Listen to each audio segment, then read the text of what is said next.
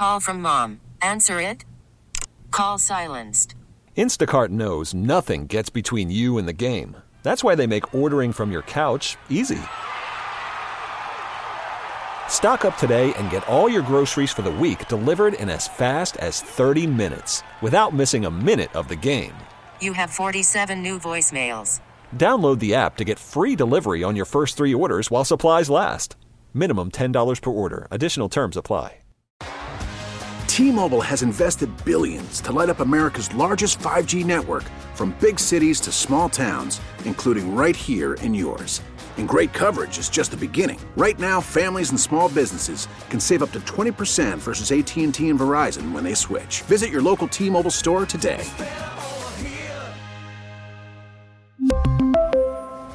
Plan savings with 3 lines of T-Mobile Essentials versus comparable available plans. Plan features and taxes and fees may vary. Cuomo accuser comes forward. The fact is that he was sexually harassing me. Relief bill debate. The motion to proceed is agreed to. Royals roiled over Harry and Meghan. Britain's royal family isn't going to like Sunday's interview with Oprah.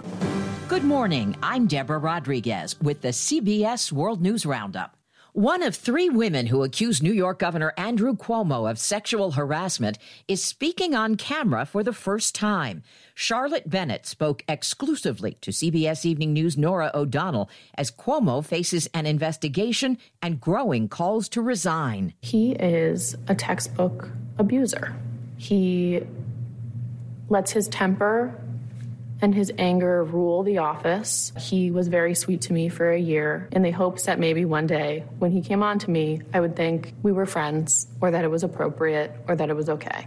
She alleges the governor started asking her about her love life and became fixated, repeating over and over again her history as a sexual assault survivor. I think abusers look for vulnerabilities. The idea that maybe I'm more willing to accept behavior because I have a history of sexual violence. And Bennett says on June 5th, Governor Cuomo crossed a line. When he said he was lonely, I mentioned that his daughters had been around, and he also rejected that and said, I love my daughters, but I want a girlfriend.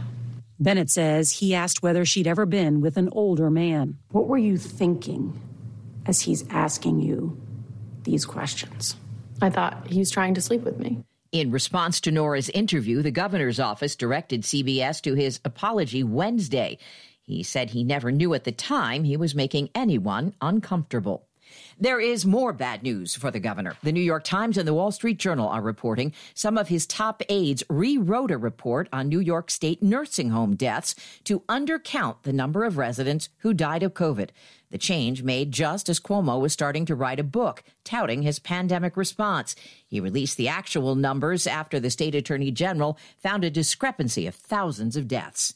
The number of COVID cases continues to fall as the pace of vaccination picks up, with an average of 2 million doses a day being administered. Still, Alabama Governor Kay Ivey is breaking with Republican counterparts and leaving a mask mandate in place. We need to get past Easter before we take a step some other states have taken to remove the mask order altogether and lift other restrictions. One of those states, Texas. Governor Abbott continues to defend his decision. According to CDC studies, more than 10 million Texans have recovered from COVID, and they have the antibodies to be able to defeat COVID. Brock Wagner, a brewer in Houston, will continue to require his customers to mask up. There probably are a few people out there who are basically looking for the fight.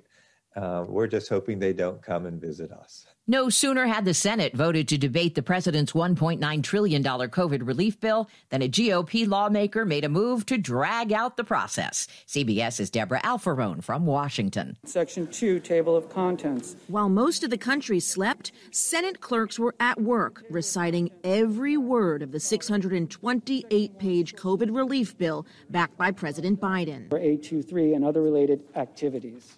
The entire process took nearly 11 hours. Wisconsin Republican Ron Johnson requested the reading. All I'm trying to do is make this a more deliberative process, shine the light on this abusive and obscene amount of money. We Democrats want America to hear what's in the plan. The bill advanced to the debate stage Thursday without the support of a single GOP senator. All signs point to a modest increase in jobs in February. CBS News business analyst Jill Schlesinger expects this morning's report from the Labor Department to show anywhere between 100 and 200,000 new jobs were added. Private payrolls will likely pick up most of those gains. In fact, government employment could post another decline despite the reopening of some schools and ramping up of vaccination efforts. Buckingham Palace is bracing for Prince Harry and Meghan Markle's interview with Oprah on CBS this Sunday. The couple says the press is one of the reasons they quit the royal family and moved to the U.S. Harry tells Oprah, "I'm just really relieved and happy to be sitting here talking to you with my wife by my side, because it has been unbelievably tough for the two of us, but at least we had each other." This week, the palace said it was investigating allegations of bullying by Duchess Meghan against former staffers. At the airport in Baghdad, Pope Francis emerged from his plane today wearing a face mask. Guards in plumed hats lined a red carpet. Correspondent Sabina Castelfranco. It's the first trip by Pope Francis to a foreign nation since the pandemic, and everyone on the papal plane has been vaccinated against COVID-19. But it will be a challenge all the same, as cases in Iraq have surged, and there are fears that people hoping to see the Pope will forget the social distancing rules. His 4-day trip is a public show of support for the local Christian community, which has been under attack from Islamic militants. Some primates have been vaccinated for COVID on the West Coast. KFMB's Tim Blodgett has the story. The gorillas, orangutans, and bonobos living at the San Diego Zoo and Safari Park were given a vaccine after a gorilla tested positive for the virus. According to Nadine Lamberski, the chief wildlife health officer for the San Diego Zoo, only one of the gorillas was experiencing mild COVID-19 symptoms, but the decision to vaccinate came down to an abundance of caution. It's extra protection for our great apes, and we know that infections can go from people to animals and animals to people. Talk about a pricing error. The Texas agency that monitors the state's power market says the grid's operator, ERCOT, overcharged customers by $16 billion after last month's deadly storm, and kept prices too high for more than a day after widespread outages ended. The run on discontinued Dr. Seuss books is ending. When I leave home to walk to school. eBay is delisting the 6 children's stories Seuss publisher has scrapped for racist undertones.